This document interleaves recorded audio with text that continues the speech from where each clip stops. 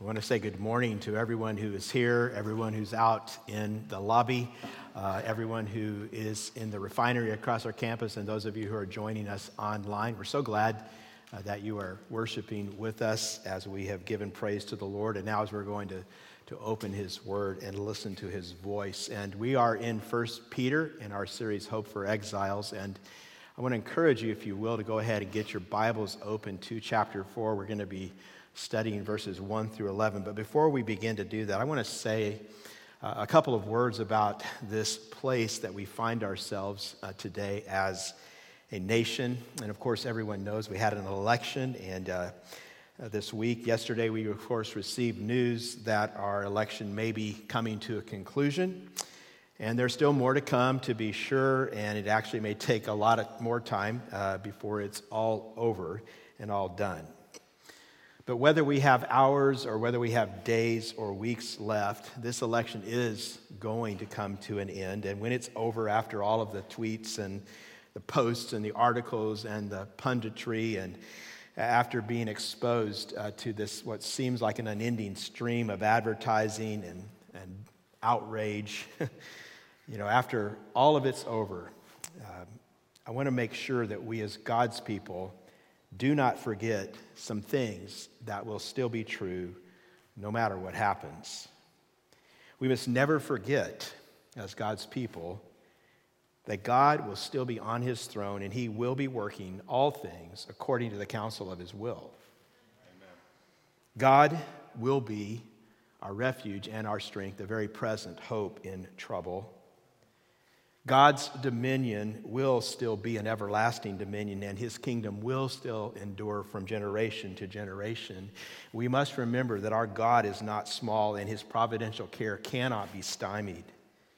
The Bible says, God's word says, the king's heart is like a stream of water in the hand of the Lord, and He turns it wherever He chooses. And not a bird will fall to the ground, not a hair from your head apart from your Father in heaven. The Word of God says our God does whatever He pleases. Amen. You see, there is no guarantee in God's Word, whether for good or bad, regarding the future of this nation in which we live, the United States of America, but there is an unbreakable promise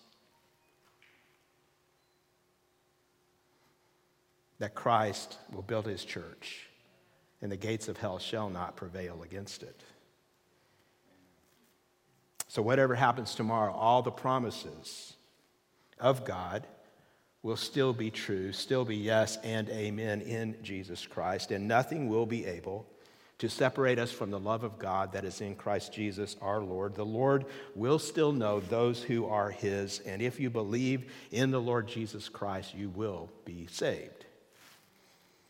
See, we don't have to wonder about God's priorities, because each new day God will continue to exalt above all things His name and His word. And God will continue to oppose the proud and give grace to the humble, and the poor in spirit, the mournful, the meek, the hungry, the merciful, the pure, the peacemakers, the persecuted. God says they will be blessed. And the wicked will reap what they sow, because God cannot be mocked. See, the truth is, and we can forget it in a time like this, it doesn't matter in the end who controls the presidency or who controls the Senate. The Great Commission will still be accomplished through God's people loving the world, opening God's Word and teaching people what the Word has to say, sharing the gospel with our neighbors. And it's still going to be true. As for man, his days will be like grass, because the grass withers, the flower fades, but the word of our God remains forever. Amen. See, whichever party occupies the White House or the governor's mansion, we still have a call to serve our God. And you've heard me say this before, we are not the people of the elephant or the people of the donkey. We are of the tribe of the Lamb. And parties will come and go, but Jesus Christ reigns forever. The Bible says on His robe and on His thigh, He has a name written, King of Kings, Lord of Lords. And there is only one name given among men whereby we must be saved. And one day, one day, maybe soon, the kingdom of this world will become the kingdom of our Lord and of his Christ, and he will reign forever and ever. Politics matter. Policies matter. Politicians matter. Presidents matter. They really do. But we as God's people must never forget that some things matter much, much more. Some things matter eternally more. God is God and we are his people. Nothing ever changes that. Amen. Amen. Let's pray and then we'll begin studying together. Father God, as we open your word, we submit our hearts to you. We submit our wills to you, Father. We say to you as we listen to your word, you are God and we are your people. Teach us, guide us, challenge us, convict us, Lord. Open our hearts today, we pray, to hear and to obey what you tell us. We ask these things in Jesus' name. Amen. Well, we are talking this morning about the exile's choice. And what I want you to see as we study this passage in 1 Peter 4 is that we have a choice as exiles, and the choice comes down to this: whether or not we choose to be different.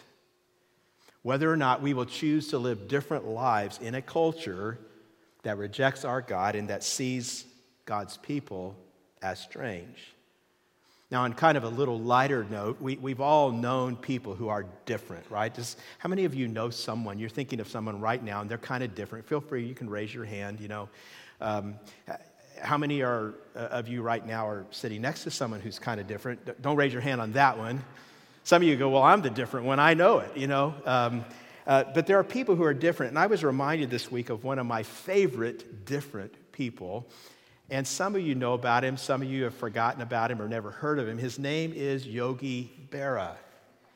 And Yogi Berra played for the New York Yankees from 1946 to 1963. He's actually one of the greatest catchers in Major League Baseball history. He won 10 World Series rings. No one else has ever done that. And today, most people know him not for his baseball abilities, but for his unique way of expressing himself. He said the craziest things. They were so different. In fact, I was going to share a few of them with you. These are some things that Yogi Berra actually said, and I hope that you will not be confused when you hear them. But the first one was this. He said, you can observe a lot by watching. Okay, yeah, I guess so. And this next one is, 90% of baseball is mental. The other half is physical. Some of you are like, okay, I'm not sure about that. Then this one, he said, the future ain't what it used to be. And I love this one. He said, a nickel ain't worth a dime anymore. Kind of a different guy, Yogi is. There's a few more of these, and these aren't all. He said, always go to other people's funerals, otherwise they won't go to yours. Just in case you're wondering, that's why I do your funerals, okay? One time there was a popular restaurant in St. Louis, which is where he was from, and he said, nobody goes there anymore. It's too crowded. And then he told someone who was coming to his house one time, if you arrive at a fork in the road, take it. And then the last one I'll share with you today, it just kind of sums it all up. He said, I really didn't say everything I said. Well, that was Yogi. Yogi was kind of different, but here's the point that I want you to see today. Peter has been clear from the beginning of this letter. I hope it's really sinking in deeply that we are supposed to be different. We're God's people. We are elect exiles, and that means we don't belong here. This world is not our home, and we need to accept and we need to live in that reality. Some of us have forgotten this, but for 2,000 years, this is reality. People in the world have seen Christians as different, and we are living in a time where this is becoming more and more clear, more and more. Our culture sees us as strange. Many in our culture see us as a danger to people in our society, a threat to the well-being of society. And Peter is calling us to accept that. See, for Peter, a central part of what it means to be different as a Christ follower is it means you're going to suffer. And we've been talking about that. He calls us to live beautiful lives even when we suffer. Just to kind of recall some of what we've seen in chapter 1, you may remember he told us to rejoice in suffering. In chapter 2, he said that we are to endure suffering from unjust human institutions. In chapter 3, he said to do good and not repay evil for evil. He said to be willing to suffer for righteousness' sake. And then last week we saw chapter 3 end with this discussion of Jesus himself suffering and how he suffered once for all. And Peter said, Jesus suffered. Because he suffered on our behalf, we can ourselves as his people endure suffering. And as we're going to see this week and next week, 1 Peter 4, it's all about suffering. And Peter wants us to see that in our sufferings, we have a choice. That's what we're looking at today. We have a choice when we suffer, and that choice determines our joy. That choice determines how God will or will not be able to use us. And here's the choice, if I could state it this way. Will we sin or will we serve? When you suffer, you're always going to face that choice. Will you sin in your suffering, or will you serve? I want to walk us through these verses. We see this first choice in verses 1 through 6, and I want to characterize it this way. This choice is we must stop sinning. Stop sinning. The first choice is the choice to stop sinning. And I think you can understand this. When we suffer, it is very easy to move into sin, isn't it? I mean, as we suffer, we hurt. And as we hurt, we often feel sorry for ourselves. And we often think we need to do something to make it up to ourselves. A lot of times when we suffer, we feel alone. And so that leads us down paths often that are sinful. We wonder if God has abandoned us. Sin is very easy to fall into when we are suffering. Let me begin with what Peter says in verses 1 and 2. He writes, "Since therefore Christ suffered in the flesh, arm yourselves with the same way of thinking, for whoever has suffered in the flesh has ceased from sin, so as to live for the rest of the time in the flesh, no longer for human passions, but for the will of God." And here's what I want you to notice.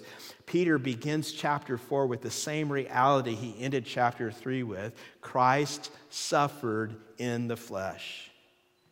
Jesus, he reminds us, died for our sins on the cross for us. Therefore, and this is the key phrase, arm yourselves with the same way of thinking. You might want to underline or circle that phrase. This is the key to this entire passage, actually.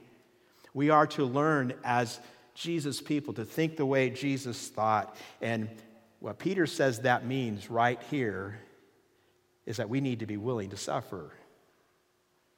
I mean, just ask, are you willing to suffer? Are you willing? He says, arm yourselves. That means like soldiers preparing for battle. Believers should be preparing to suffer. And he gives a couple of reasons for this. The first is that Christ suffered in the flesh. So this is telling us we choose suffering if necessary. Why? Our Master, our Lord and Savior did. Do you remember that suffering didn't just happen to Jesus? He chose it. John 10:18 says, "No one takes my life from me, but I lay it down of my own accord." And so we can put it this way. We're willing to suffer because Christ suffered. And that makes us different, right? Our culture doesn't think anybody should suffer. Our culture abhors suffering. Pain is something that is always to be avoided in our culture. Comfort is the goal. That's what's normal. But Christ's followers are not to be normal. We're to be different. We live in a time right now, this isn't in my notes, but I just want to say this. Some of us use the word safety far too often. Safety has become a central belief in our culture, and most people that you live with, maybe even some of you, have come to believe that it is your fundamental right to be safe. And I simply want to tell you, the Word of God never says anything about that.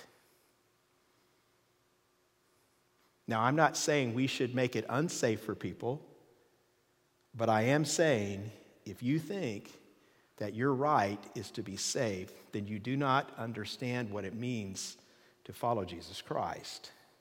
Jesus never called any of us to safety. He called us to die. He called us to suffer.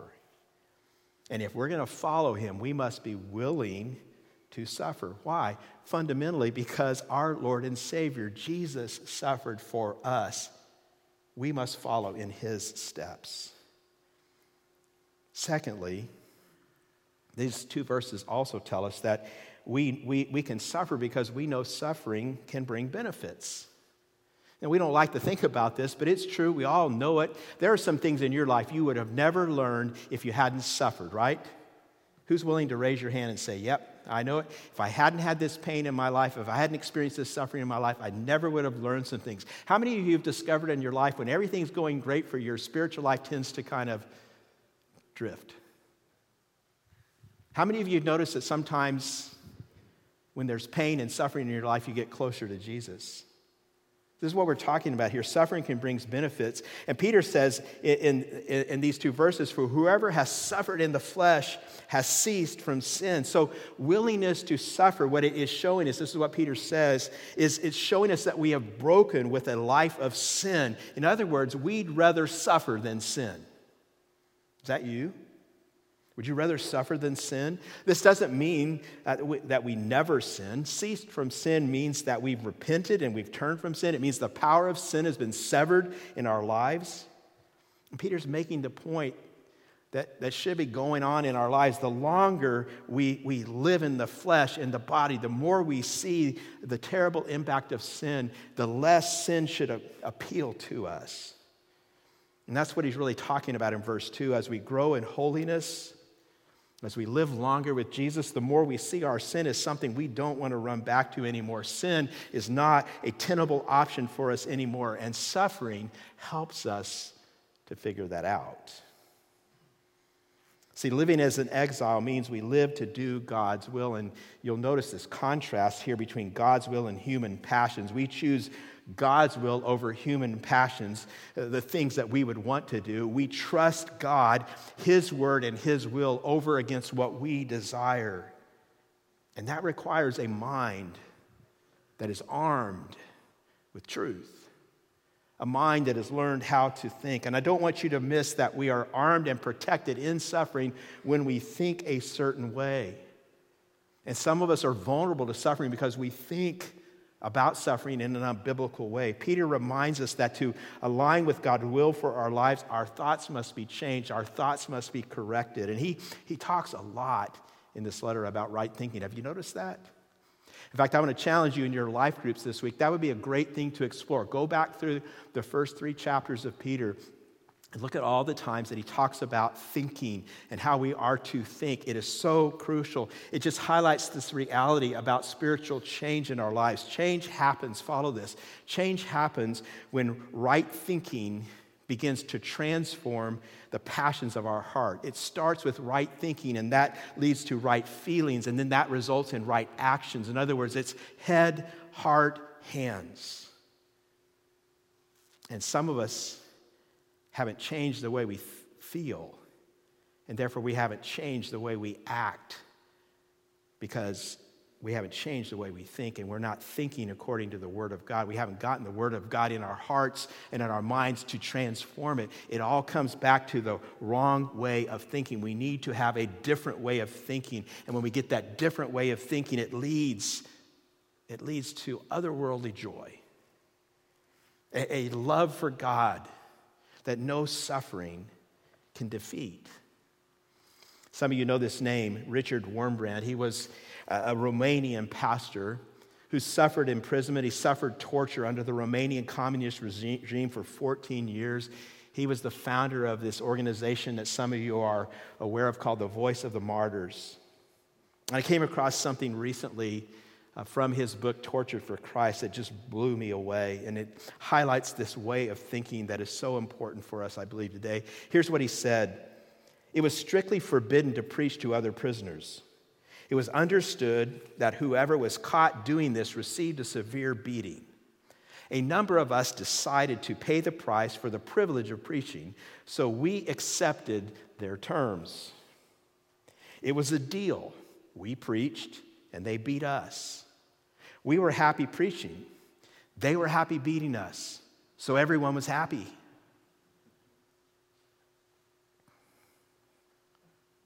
That just blew me away.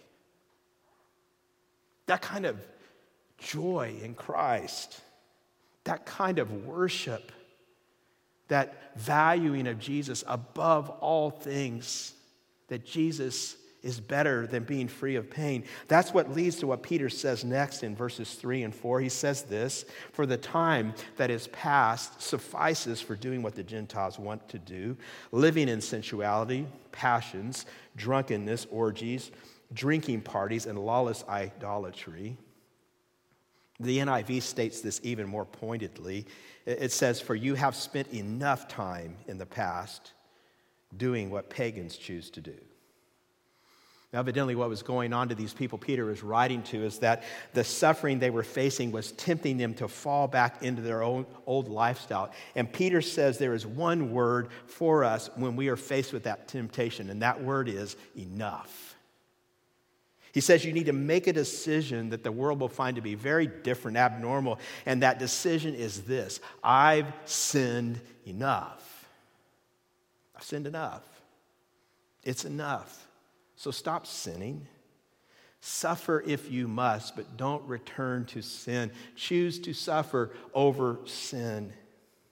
And you just arm yourself with this thought that any amount of past sinning is enough. You know, some of you, because of your life circumstances, maybe it was like this. You kind of sinned just a little before you met Christ. Well, if you sin just a little, that's enough. Others of you said, "Oh man, I sinned a lot." Some of you would say, "I sinned a lot. I sinned a lot for a lot of years." And if that's you, it's enough. It's enough. You can never sin so little that you can say, "I need some more time to sin." Peter says, arm yourself with this thought. Whatever time it is that you've spent sinning, that's enough. Make the break. Choose the will of God and suffer as a result of that if you must. Now, the specific suffering that Peter has in mind right here is mentioned in verse 4. He says, with respect to this, they are surprised when you do not join them in the same flood of debauchery, and they malign you. They slander you. They try to make you look like a fool. But Peter says you are to embrace that like Jesus did, if it is God's will, rather than to choose sin, because he says the time that you have spent in sinning, whatever that is, it's enough.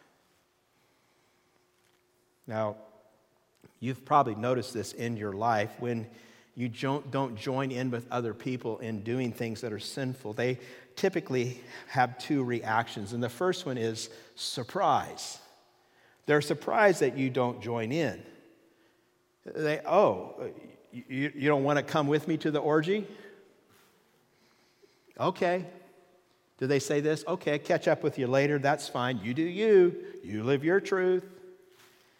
That's not the way most people behave when you don't join them. Have you ever stopped to think about why that might be so? You have probably had it happen in your life where someone asks you to do something that is wrong, and all you say is no. You don't criticize them. You don't even have a tone of judgment with them. You just say, no, thank you. And they get upset. Have you ever wondered why? If you stop to think about it, I think you begin to understand. Here's the reality for every person who's ever lived apart from Christ. They live in a reality where they have to continually tell themselves, I'm not that bad, because their life, their view of themselves is founded on the idea that I'm basically a pretty good person. Have you ever noticed that? How many of you have talked to some people, and they're horrible people, but they tell you, I'm a good person. You go, no, you're not. You're horrible. Everyone knows you're horrible. Oh, I'm a pretty good person. That's how everyone wants to think. And when you don't join them in their sin, you threaten that just by your actions. And they're surprised at first, but it quickly will turn to maligning. Have you ever had someone say to you when you say, no, thank you, they say to you, do you think you're better than me? They speak against you because your action pronounces a silent judgment on them whether you intend it to or not. And it's kind of interesting. Did you notice this? This list of sins is connected to some very familiar things that we know in our culture. It's connected to sexuality, it's connected to drunkenness, and it's connected to sexuality and drunkenness in large groups. That's what the list is about, right? I mean, it's kind of like a cocktail, if I could put it this way, of immorality, alcohol, and parties. And it's interesting to note that this kind of life was common in Peter's day, just as it is in ours. Sensuality is a word that just speaks of unrestrained behaviors and attitudes about sexuality. Passions are about evil cravings and lustful desires. Drunkenness, of course, is the excessive use of alcohol. And then orgies and drinking parties, put those together because these are social gatherings where immorality and alcohol consumption is out of control. Now, one dictionary called these binge parties. And then lawless idolatry is kind of a summary term for this list, and it's just about the godless orientation of these gatherings. And you'll begin to understand what was going on here when you know that these sin issues back in Peter's day were often connected to large social gatherings, were often connected to cultural holidays, just like they are in our day. You could maybe think of it like celebrating the 4th of July or Halloween. And by not participating in these sin issues, even the holidays themselves, these exiles in choosing to follow Christ were making themselves stand out. They were marking themselves as different. And other people would say, everybody does this. Who are you to think that you don't need to do this? Why don't you join us in this? Have you ever noticed that people that say there should be no judgment, that people are always saying, you do you live your truth. If you don't do what they do, they get upset. And that's what's happening here.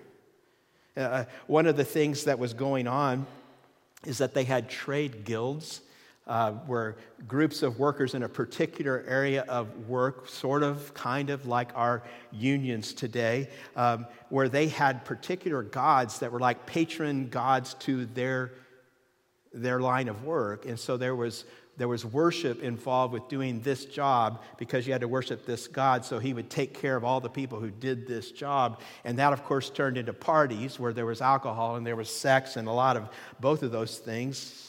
It was just a way of life. And so if you were a member of a trade guild where everybody did these things and you don't want to do those things, you just want to do your job, you stand out. And people will ostracize you and people will malign you and you will suffer. So how do you stand against that? That's what Peter says in the next couple of verses. Verse 5, he says, "But they will give account to him who is ready to judge the living and the dead. For this is why the gospel is preached, even to those who are dead, that though judged in the flesh the way people are, they might live in the spirit the way God does." These two words are given to encourage us. And they encourage us in this way. Peter reminds us there's a coming day of judgment. And so when you suffer and when people malign you, when people ostracize you, you can live as an exile with that future day in mind. One day, the just judge, will hold everyone to account. And so therefore, we're able to bear with the temporary shame of being different.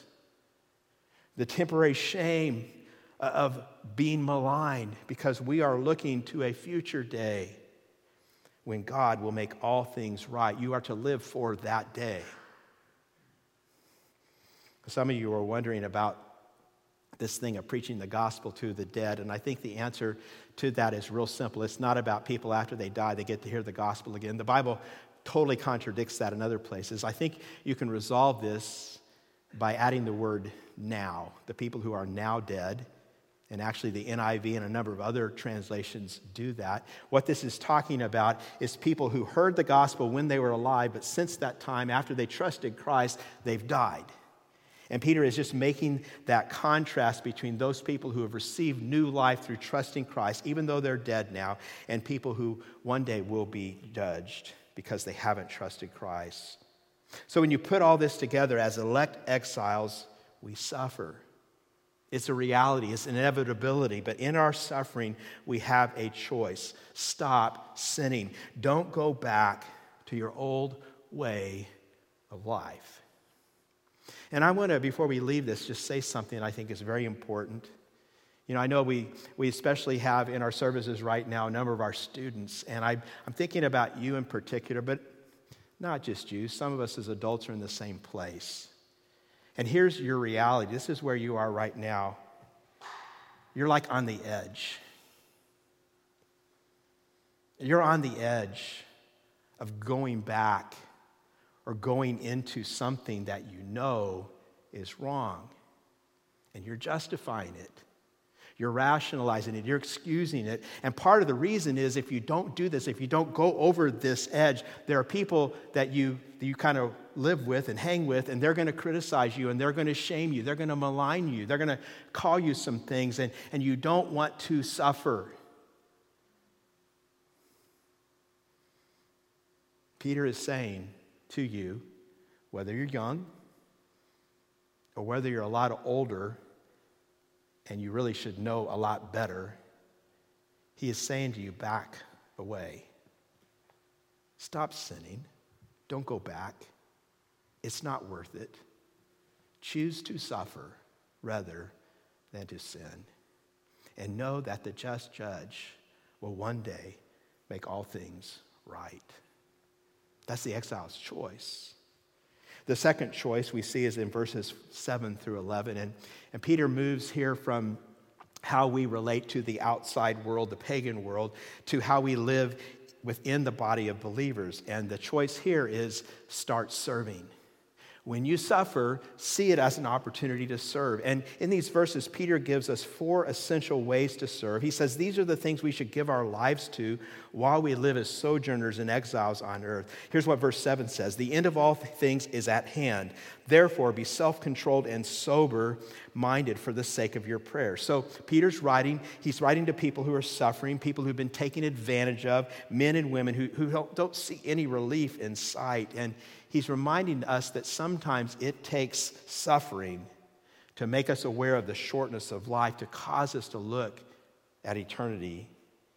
You may be reading those words, end of all things, and you're kind of wondering, okay, how does that make sense? Because Peter wrote this like almost 2,000 years ago. I mean, we're still waiting for the end of all things, right? Well, here's something you need to understand when you read the Bible. We tend to think in terms of days and weeks and months and years and decades and centuries and millennia and eons. But God thinks in terms of Jesus when he thinks of history. It's all about Jesus. It's how he sees history. There's the first coming where Jesus came and he lived and then he died. And then God raised him from the dead. He now is ascended to the right hand of the Father. He is our Savior. He is the Lord of the universe. And then one day he's going to come again and he's going to judge the living and the dead. And what he says is that since Jesus has died and risen and ascended, we are now in the last phase of human history. This is the end from Jesus' first coming until Jesus' second coming. And we don't know when the end of the end will come, but we do know that the end of the end is coming when Jesus comes back.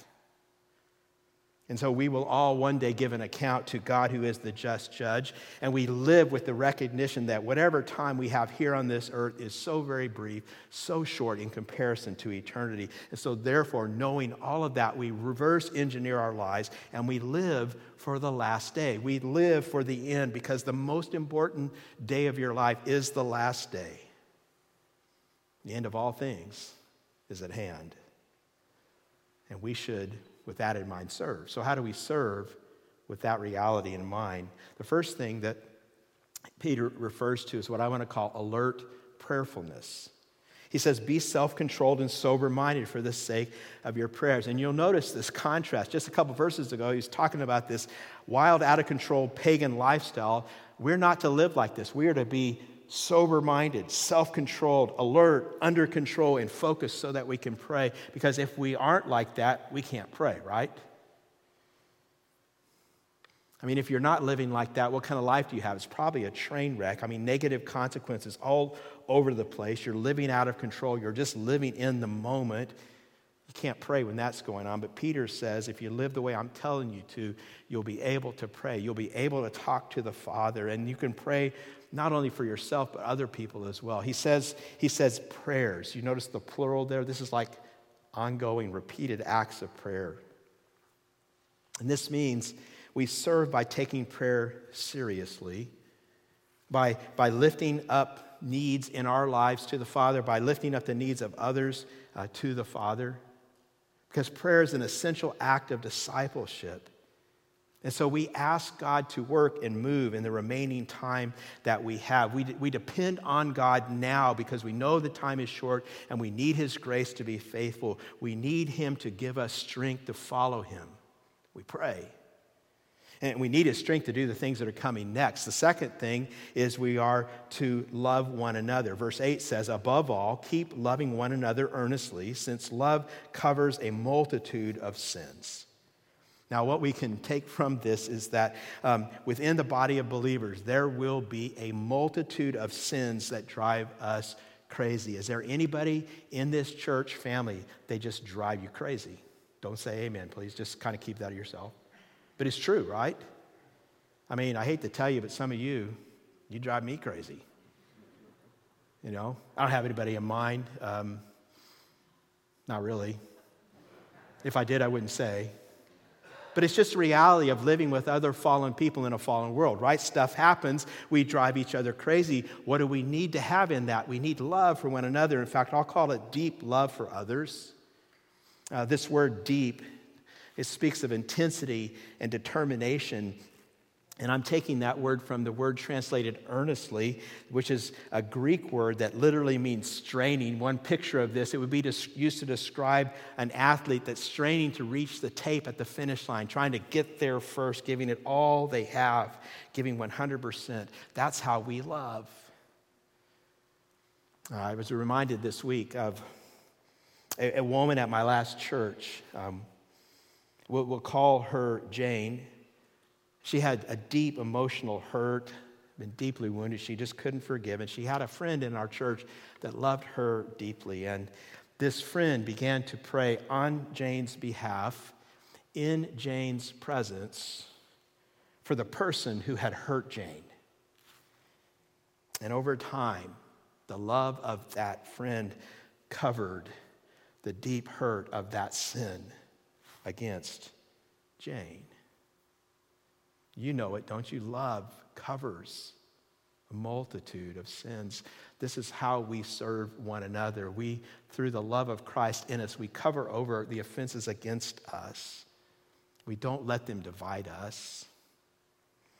Third, verse 9 says, show hospitality to one another without grumbling. So we'll call this gracious hospitality. And it could kind of seem strange if you think about it in the context. It's like this: the end of all things is at hand, so bake cookies. What? But you know, hospitality is a really big deal in the Bible. It's all the way through the pages of Scripture. It was a really big deal. It still is in Eastern cultures in general. Hospitality matters. And even in our context today, if you stop to think about it, you would understand that hospitality is often inconvenient, right? Hospitality is also often expensive. It impacts our schedules, it impacts our comfort, it impacts our wallets. I mean, we have to prepare extra food. Maybe we have to change the sheets on a bed. We have to open up a lot of time in our schedule to minister to other people. So why might we grumble? By the way, this word grumble is translated from a Greek word that's pronounced gongusmos. It just sounds like grumbling, right? Let's just say that because it's kind of good sometimes to get this out, you know. And also you can learn another language. You can tell somebody today. I learned Greek at church today. So say it with me. Gongusmos. Let's do it again. Gongusmos. You know, you're going to have a great opportunity during this week sometime to talk to your spouse, and you're going to tell them, stop gongusmos, right? And you'll enjoy that. They won't, but you will. But we grumble. Why do we grumble? Well, I think part of the reason we do sometimes is in our culture, we often confuse hospitality with entertainment. And some of you don't think you have to be hospitable because you don't have this gift of entertaining. You don't have the sense of how to decorate, and you don't cook well or anything like that. It has nothing to do with that. Entertainment is about a host. Hospitality is about those who are served. And the way we get past the grumbling, here's the key. We remember how gracious and how hospitable God has been to us. And therefore, we are motivated to serve and love others that way. I mean, think about it. How can we grumble when a feast of forgiveness has been laid out for us through the cross by our Father? Here's the fourth thing. It's in verses 10 and 11. Peter writes, as each has received a gift, use it to serve one another as good stewards of God's varied grace. Whoever speaks as one who speaks oracles of God, whoever serves as one who serves by the strength that God supplies, in order that in everything God may be glorified through Jesus Christ. To him belong glory and dominion forever and ever. Amen. And the fourth way is faithful, gift-based service. You'll notice in verse 10, this is tied back to hospitality.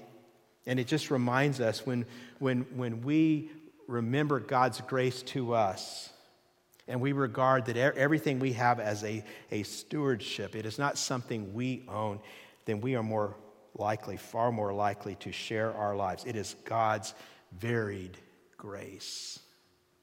In fact, it's not only just your stuff that you sometimes have a hard time sharing.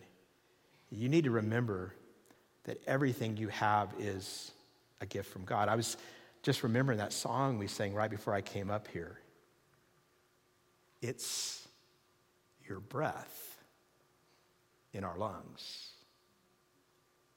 Why don't you just take a deep breath right now? You just breathe God's air. It's always God's air. It's a way of reminding us that everything we have, everything, absolutely everything is His. And we are only the recipients of it by His grace. It's a gift. And we should serve in that way. What gifts do you have? And God wants you to serve with them. It can seem kind of difficult to serve in a season like this one.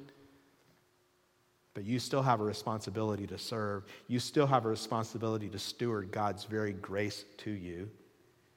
Verse 11 moves beyond this. It talks about, things like whatever your gifts are. So whoever teaches, whoever serves, whoever has extra money they can share, whoever sings. Whatever the gifts are, we are called to use those on behalf of others. And we do it by the strength God supplies. In other words, we rely on God's power to serve and speak. See, we come into a relationship with God through Jesus Christ, and we receive the Holy Spirit who enables us to use God's gifts for God's glory and with God's power. And that's where this all ends up. God gives the gifts. God provides the strength. Therefore, God gets the glory. That God may be glorified through Jesus Christ. To Him belong glory and dominion forever and ever. Amen. See, Jesus is the one who gets the glory when we as exiles make the choice that He calls us to make. When we make the choice to stop sinning and start serving. In fact, if you think about these last verses, doesn't Jesus Christ embody these all perfectly? He was always sober-minded and alert in prayer, even when His disciples were falling asleep. Jesus covered over a world full of sins by His sacrificial death on the cross. Remember 1 Peter 2:23, He Himself bore our sins in His body on the tree, that we might die to sin and live to righteousness. And He loves forgiving our sins.